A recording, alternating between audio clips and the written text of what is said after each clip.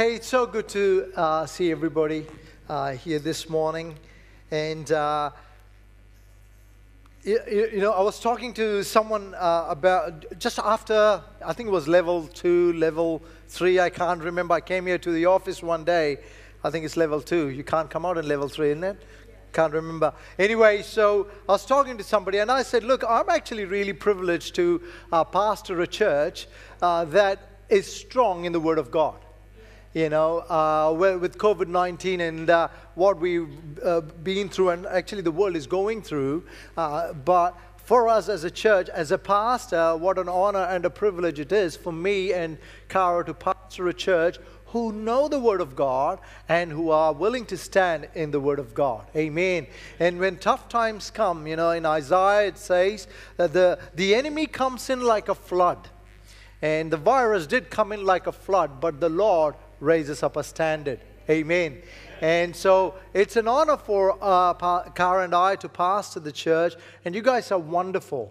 And I believe we are in an exciting season. There's a restructuring or refocusing and going back to the basics and going back to not kind of doing church, but actually being church. You can do church, but to be church, you got to be with Him who called church. Amen. And so this whole kind of dwelling in the Spirit of God. And I've been dwelling in the book of Acts lately, and I want to carry that on. And growing up for me as a child, I grew up in a Christian family. We were Anglican. I'm the 4th generation Christian in an Anglican background, and up until I was 14, we went to church. I knew about Jesus, I knew about the Father, but there was no great emphasis about the Holy Spirit. I actually didn't even know that there is such a thing called born again. I was born into a Christian family, and I thought, that's it, I'm a Christian. And but I never knew there's something called born again. I never knew there was something called the Spirit of God that dwells in me. Not only does He dwell in me, but He empowers me, amen, to live in this earth and to fulfill His plan. I never knew that. And there was very seldom mention about the Holy Spirit. We celebrated the Pentecost. We celebrated the whole the celebrations that the Jews celebrated. I don't know why we, as an Anglican church, we did that. We did it, but it was just a celebration. But there was no real concept of the power of the Holy Spirit.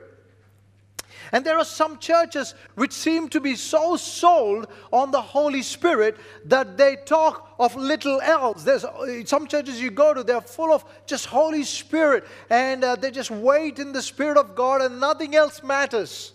And then there are some churches that are so wary of the danger of this emotionalistic experience-centered Christianity that it wears them for going to a Pentecostal church. Those Pentecostal people, they are fluffy Christians. I got called that too. You penty.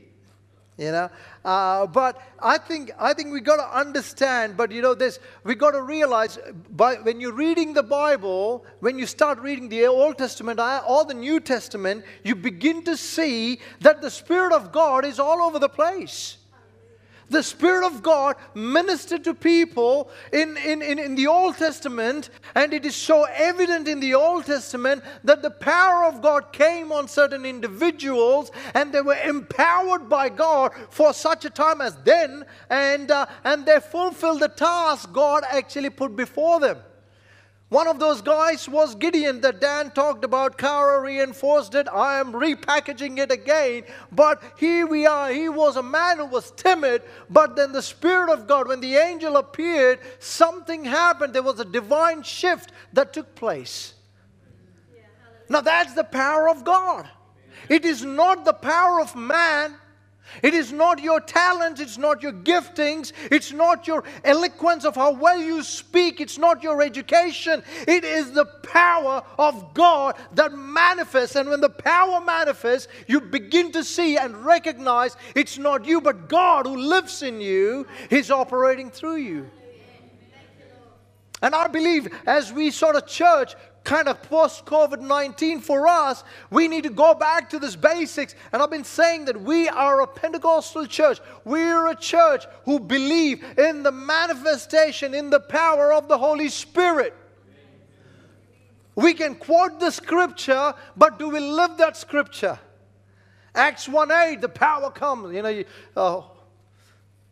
The Holy Spirit comes. What is it? Come on, help me somebody.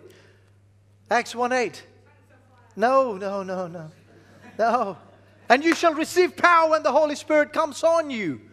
And you will be my witnesses. We quote those scriptures. Well, at least I tried. But we got to really live in that power. How do you live in that power? You got to submit yourself to God. Amen. Hallelujah. We see the Holy Spirit in the Old Testament. In the wilderness, there was the wilderness tabernacle. The presence of God was in the tent in the wilderness, and the presence of God dwelt in the whole tabernacle, about presence living in a tent. And wherever they went, they took the tabernacle, the tent went with them, and they journeyed together. Come into New Testament, Paul is saying in 1 Corinthians 3:16, he's saying, hey, you are the church. The Spirit of God lives in you, plural. He lives in you as a group of people. You are the church. The Holy Spirit dwells in you. He's talking in a plural form. And we are the church. You are the temple of the Holy Ghost. There is no need to go to a temple anymore. There is no outer courts, inner courts, holy of holies. You are the holy of holies. The living God lives within you. Hallelujah. And the power of God is not to show off or have power, but the power of God in us is that so that we can live for Him, we can grow into maturity, we can grow into holiness, we can grow into righteousness, and we can be ready for the judgment day. Hello? A lot of us don't focus on the judgment day, but He is coming. Jesus is coming. And He will judge you and I. But He's not going to judge us because we've done few little things here and there. Because He said, I've given you power. What was your excuse? If I was Jesus, I would be saying that. I'm glad I'm not Jesus. See, so that's what Paul is saying. You are the temple of the Holy Ghost. And most of us, I don't know why, but Christians, especially, in the Western world, we have privatized Holy Spirit. We have privatized it. It's like, me and my Holy Spirit, my husband and my children. We are happy. Me and my Holy Spirit. And the Holy Spirit has come on you. I'll show you through the scriptures. When the Holy Spirit comes upon you, you cannot privatize it. It's publicized. You have to live it out. It's not just for you to feel good. I felt it.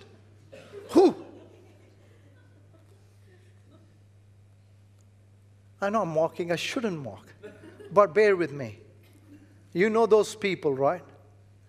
They go, oh, that was a good service. Oh, we had a great time today. Oh, the presence of God was tangible. Oh, I felt it. Hallelujah. And then we go out, we are the same. Are you with me? We go out and we go, my wife doesn't respect me.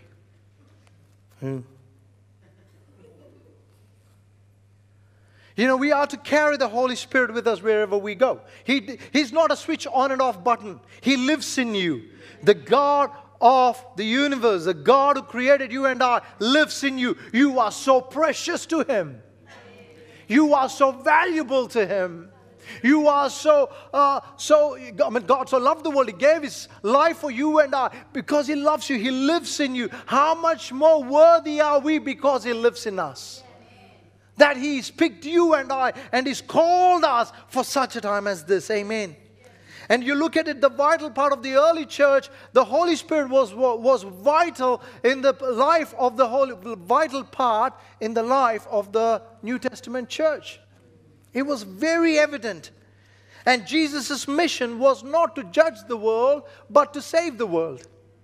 Luke 19:10 says that He came to seek and save that which was lost. The whole idea of Jesus coming on earth is to not judge us. One day He will come to judge us. Amen. He will judge us. He's coming back soon. And you and I, as children of God, we are to live like as if He's going to come today.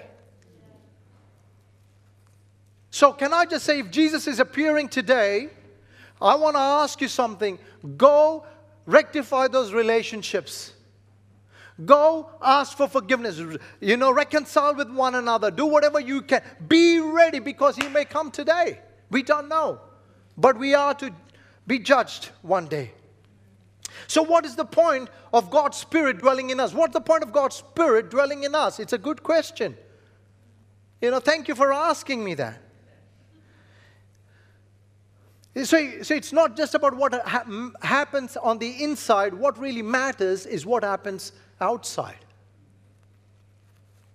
And there are so many big questions about the Holy Spirit, the whole tongues thing. And my parents thought that I was actually going to a Pentecostal church. It's a cult because they speak in tongues.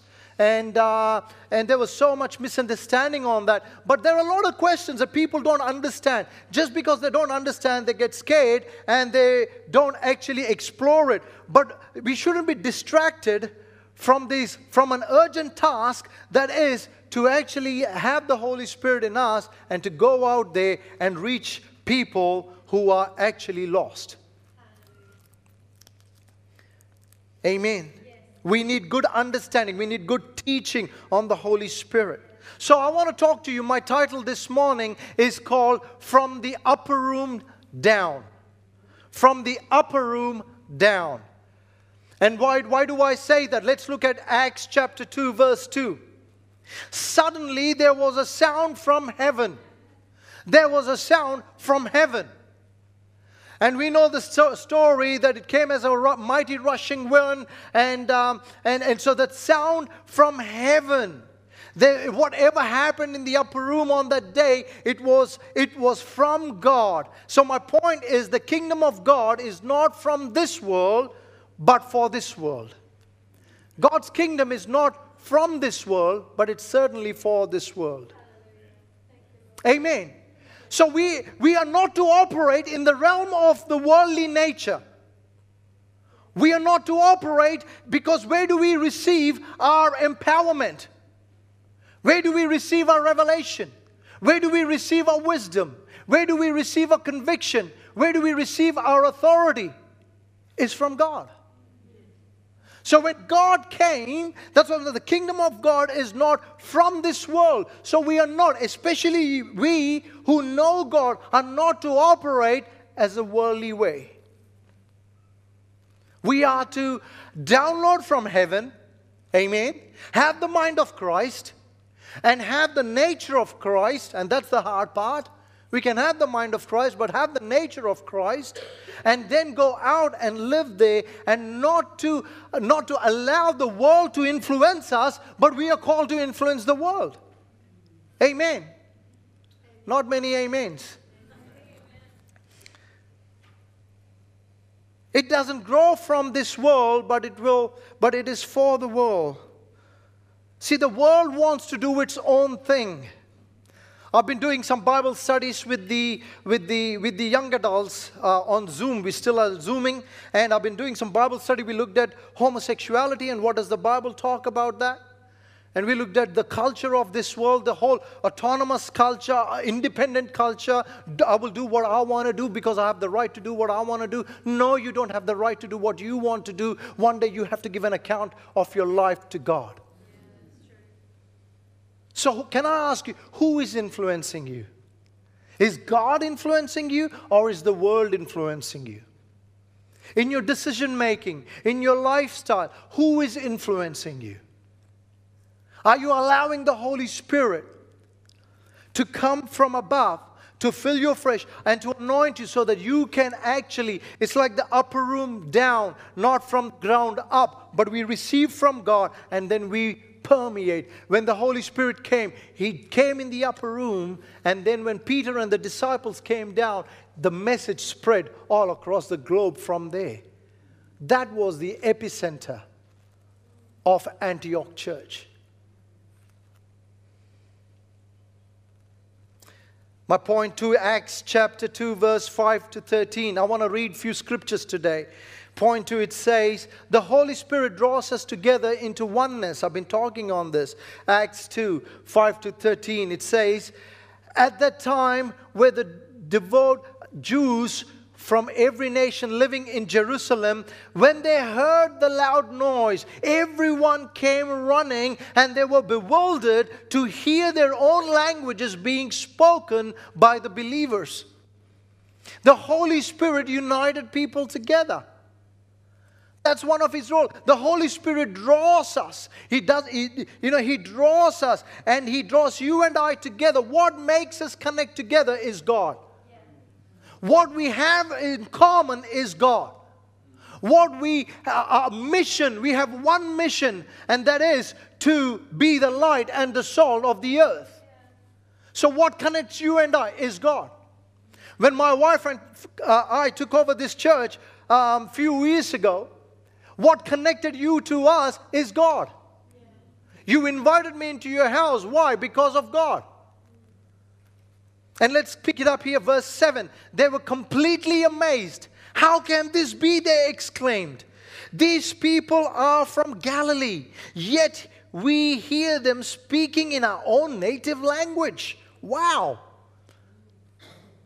You know, we have some people here who speak Tagalog, who speak Hindi, who speak Telugu, who speak Tamil, who speak Sinhalese, who speak Dutch, who speak Afrikaans, who speak Russian, who speak Korean, who speak Malaysian. Is there a language called Malaysian? No. Malaysian Chinese? Malay, exactly, Salam alaikum, Malay, yeah. They speak Malay, and we got so many languages right here. Amen. So many languages right here. So the people are recognized. But what unites us together is the Spirit of God. You know, I eat with my fingers, you eat with chopsticks, or some eat with forks. I tell you, the best way to taste food is with your fingers.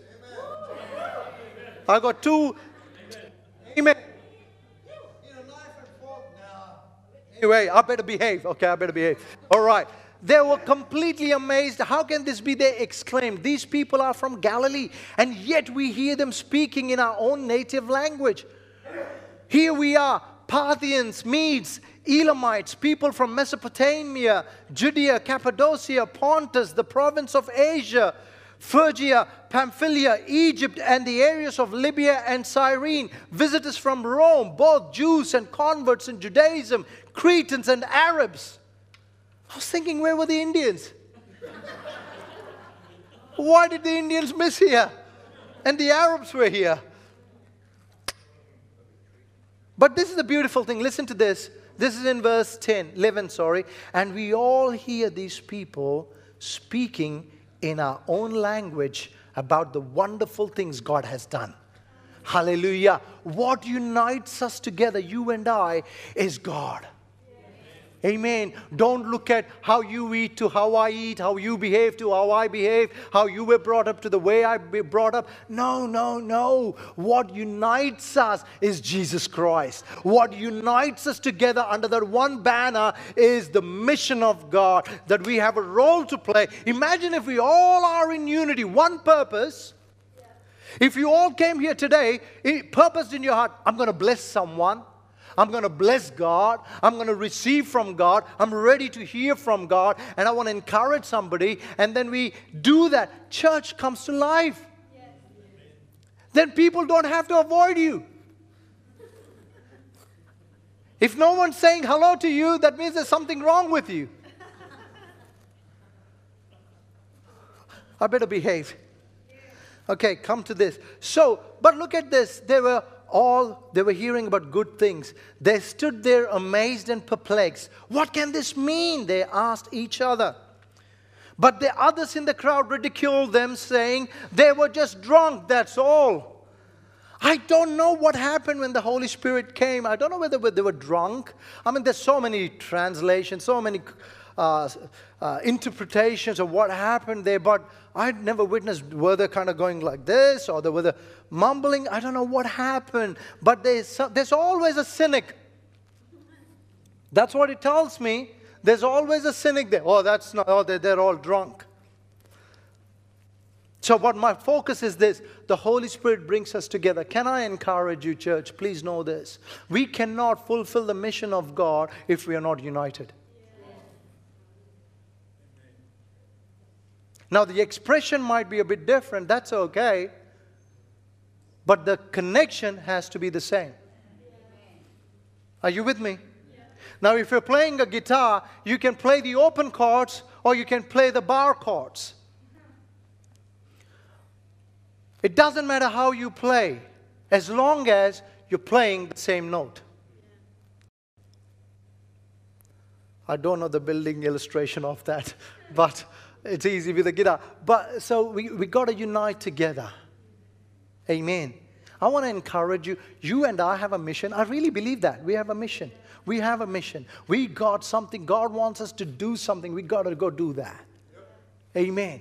Can we unite ourselves and not worry about little things here and there? Let's focus on Jesus and let's get on with it. Amen. All right. My third point in Acts chapter 2, verse 14 to 37. Acts chapter 2, verse 14 to 37. I'm going to read a scripture. I want us to read scriptures. Is that okay? Yeah. And all those people, let them know that Pentecostal people read scriptures.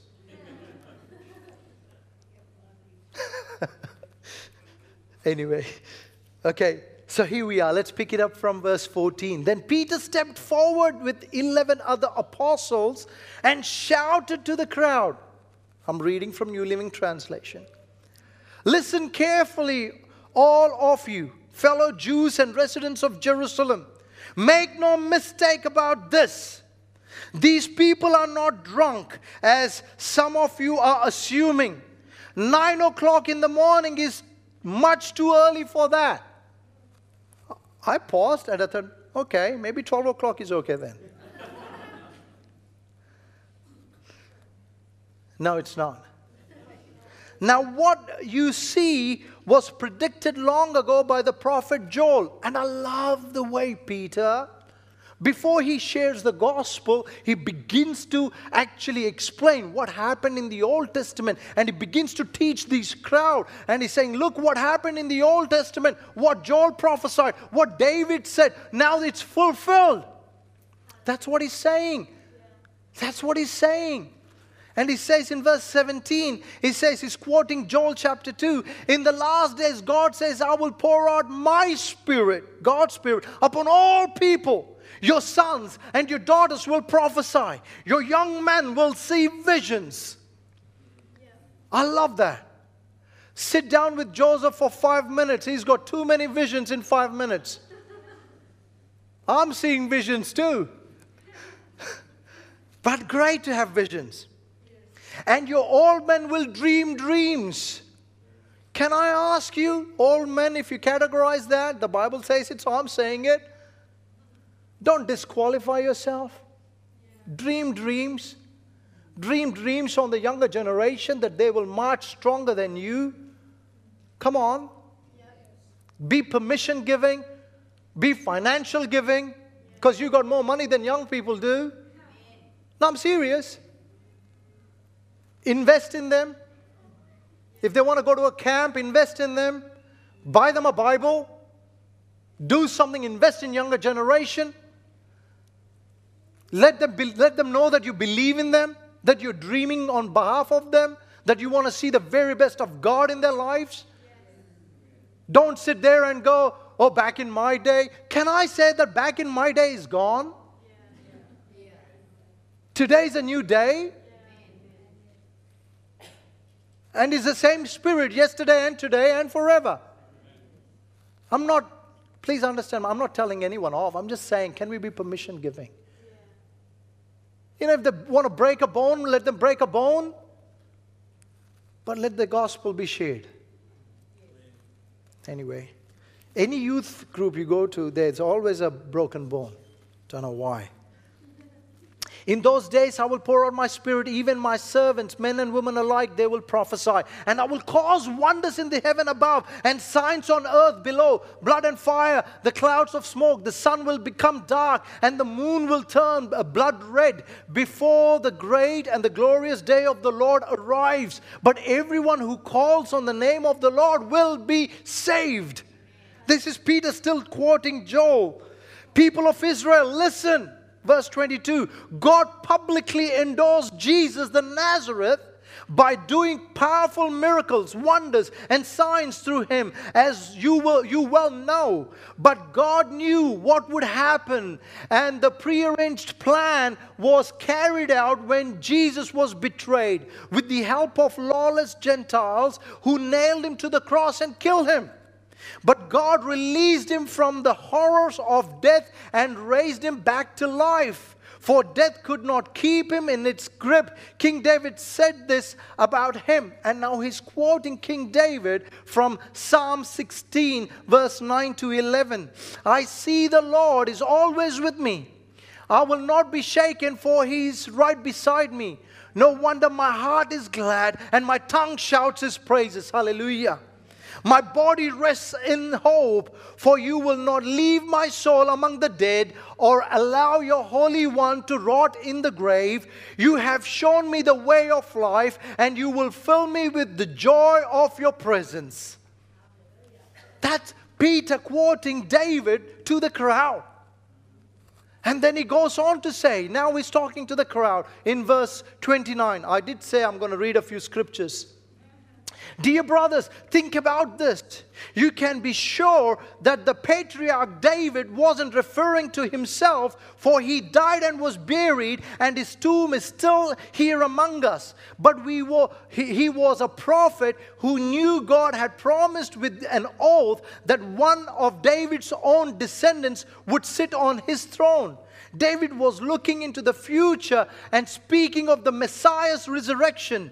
He was saying that God would not leave him among the dead or allow his body to rot in the grave. God raised Jesus from the dead, and we are all witnesses of this. Now he is exalted to the place of the highest honor in heaven at the right hand of God. And the Father, as he had promised, gave him the Holy Spirit to be poured upon us, just as you see and hear today. For David himself never ascended into heaven, yet he said, the Lord said to my Lord, sit in the place of honor at my right hand until I humble your enemies, make them a footstool under your feet. So let everyone in Israel know for certain that God has made this Jesus, whom you crucify, to be both Lord and Messiah.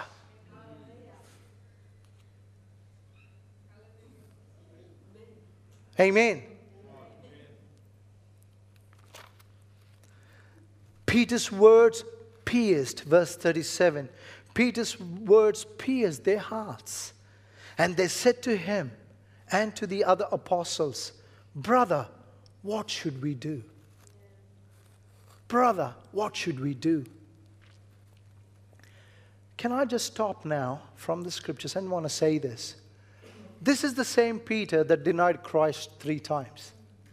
This is the same Peter that was rid with guilt. He was rid with shame.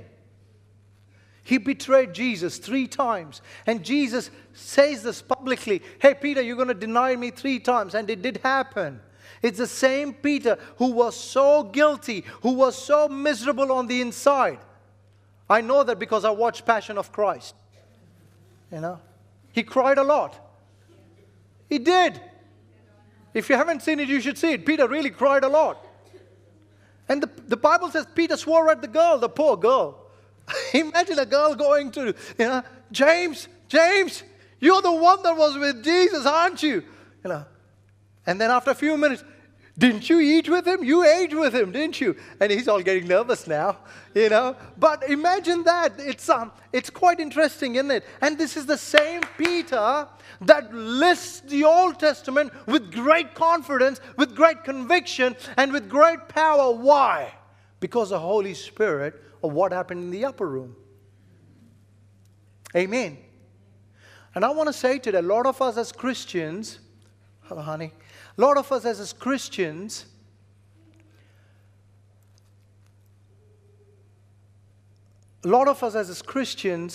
we actually lost power. Listen to me, please. Okay? A lot of us as Christians, we've lost power. We've abdicated our power. We've abdicated our authority. We've abdicated the power that comes from high. We've abdicated. We don't even know how to use the Word of God today. I don't have a Bible. I'm using my phone. But we don't know how to use the Word of God today. We don't even know how to pray today. We are struggling to pray today. When I was a student at a Bible college, I went to a mosque in Hamilton. And I tell you what, the imam there, man, he preached so well. He was so knowledgeable about Jesus Christ. If I didn't know about Jesus that well, I would have come out from that place. Or if I didn't know my word that well, I would have come out from that place to say, actually, Christianity and Islam are same. We need to know the Word of God. We need to stand on the Word of God. We need to operate in the Holy Spirit. The power comes when you know the Word. Amen. The power comes when you know the Word. When your child is misbehaving, you know it's not just lack of sleep. There's something more than that.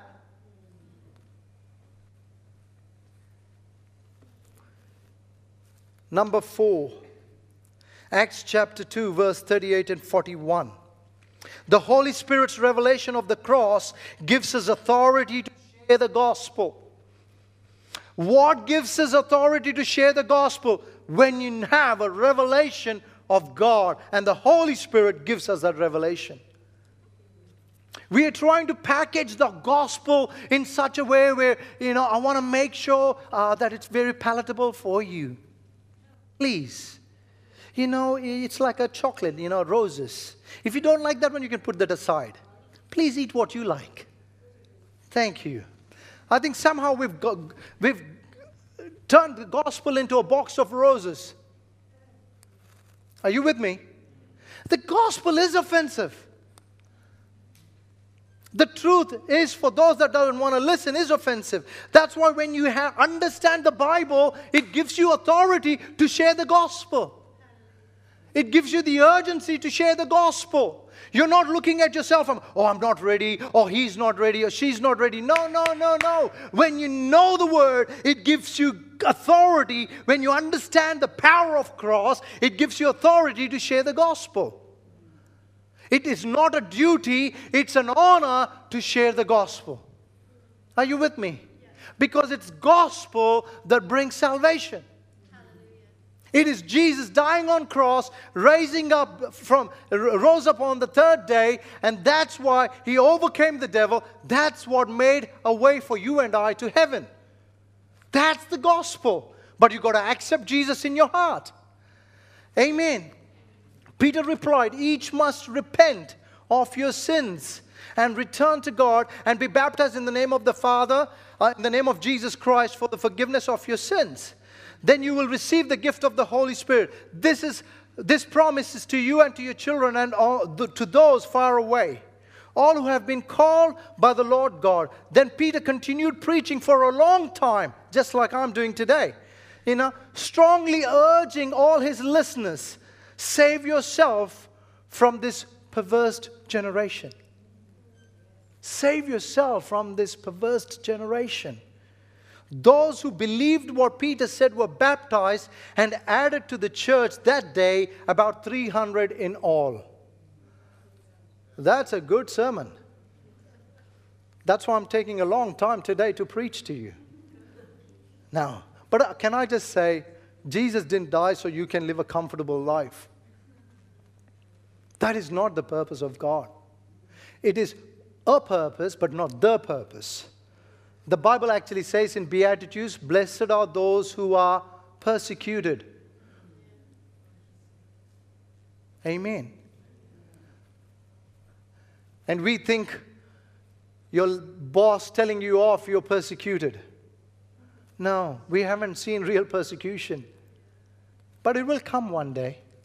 I know that because the Bible teaches us that. Are we ready for it?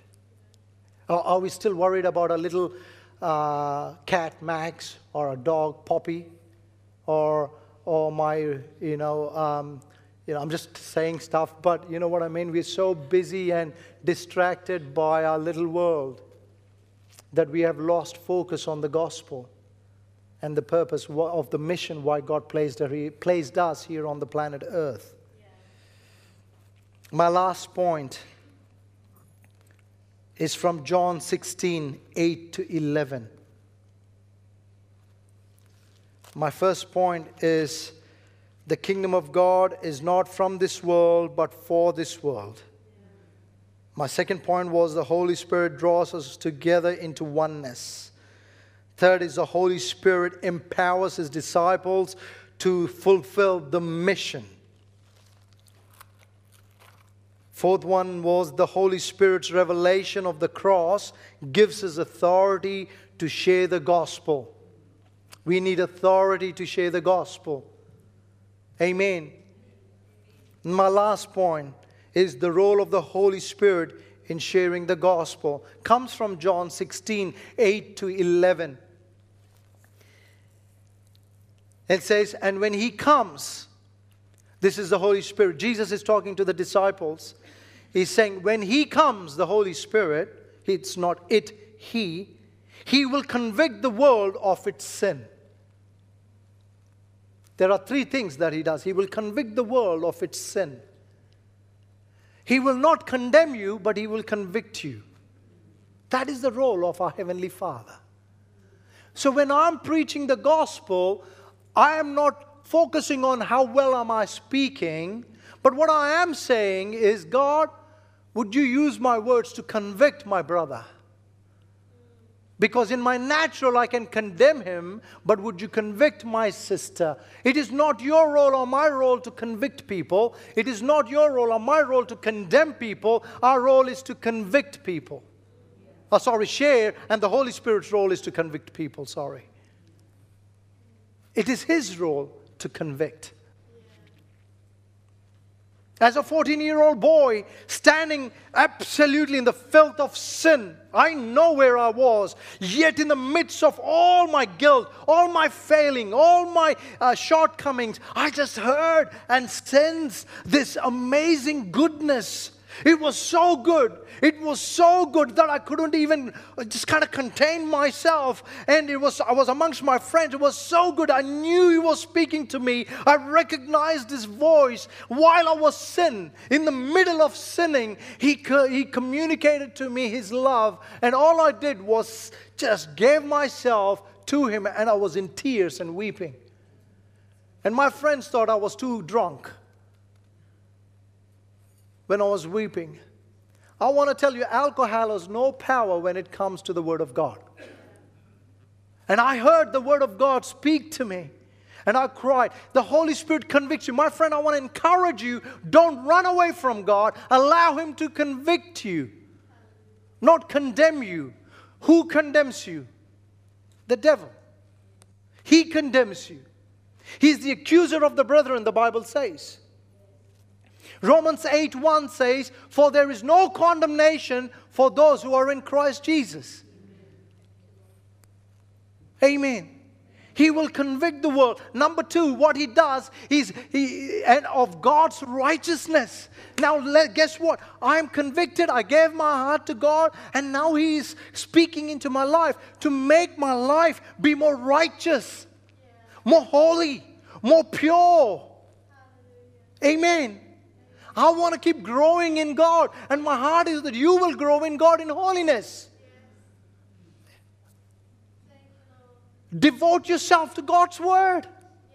I'm not touching on that from Acts 2:48 to 47.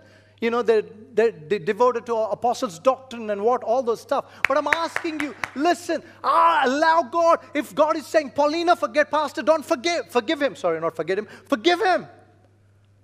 Don't hold on to your rights. Don't hold on to your rights. Make sure you forgive. Make sure you live free. Live free. Who wants to live a miserable life? And then, where is my salvation passport? Honey, where's my passport? Are you with me? You know, it's like, oh, I'm saved, that's enough for me. I go to church, that's enough for me. No, it's not enough. You need to read the Word of God. You need to spend time in the Word of God. You need to allow the Holy Spirit to minister to you. Is that good? And the third thing that He will do is He will come. He will judge.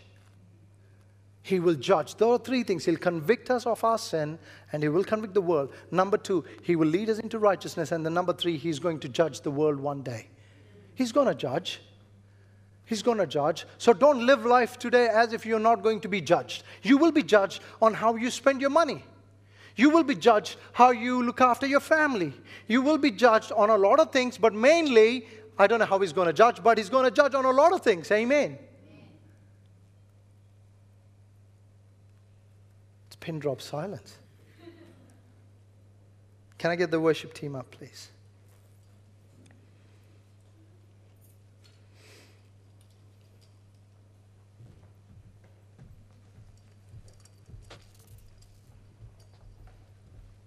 You know, we got to say truth in love.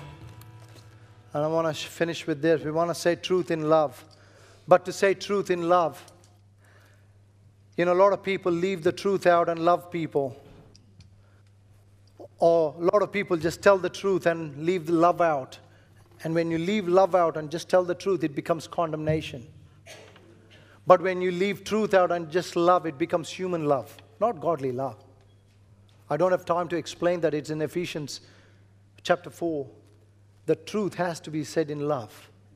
You need love, but you need truth. You need both. Because love is not going to set people free. Truth is going to set people free. Love is going to heal people. And I'm asking you today, I want you to pray about who you need to share the gospel with. When was the last time you talked about the love of God to somebody who actually has got no clue about God?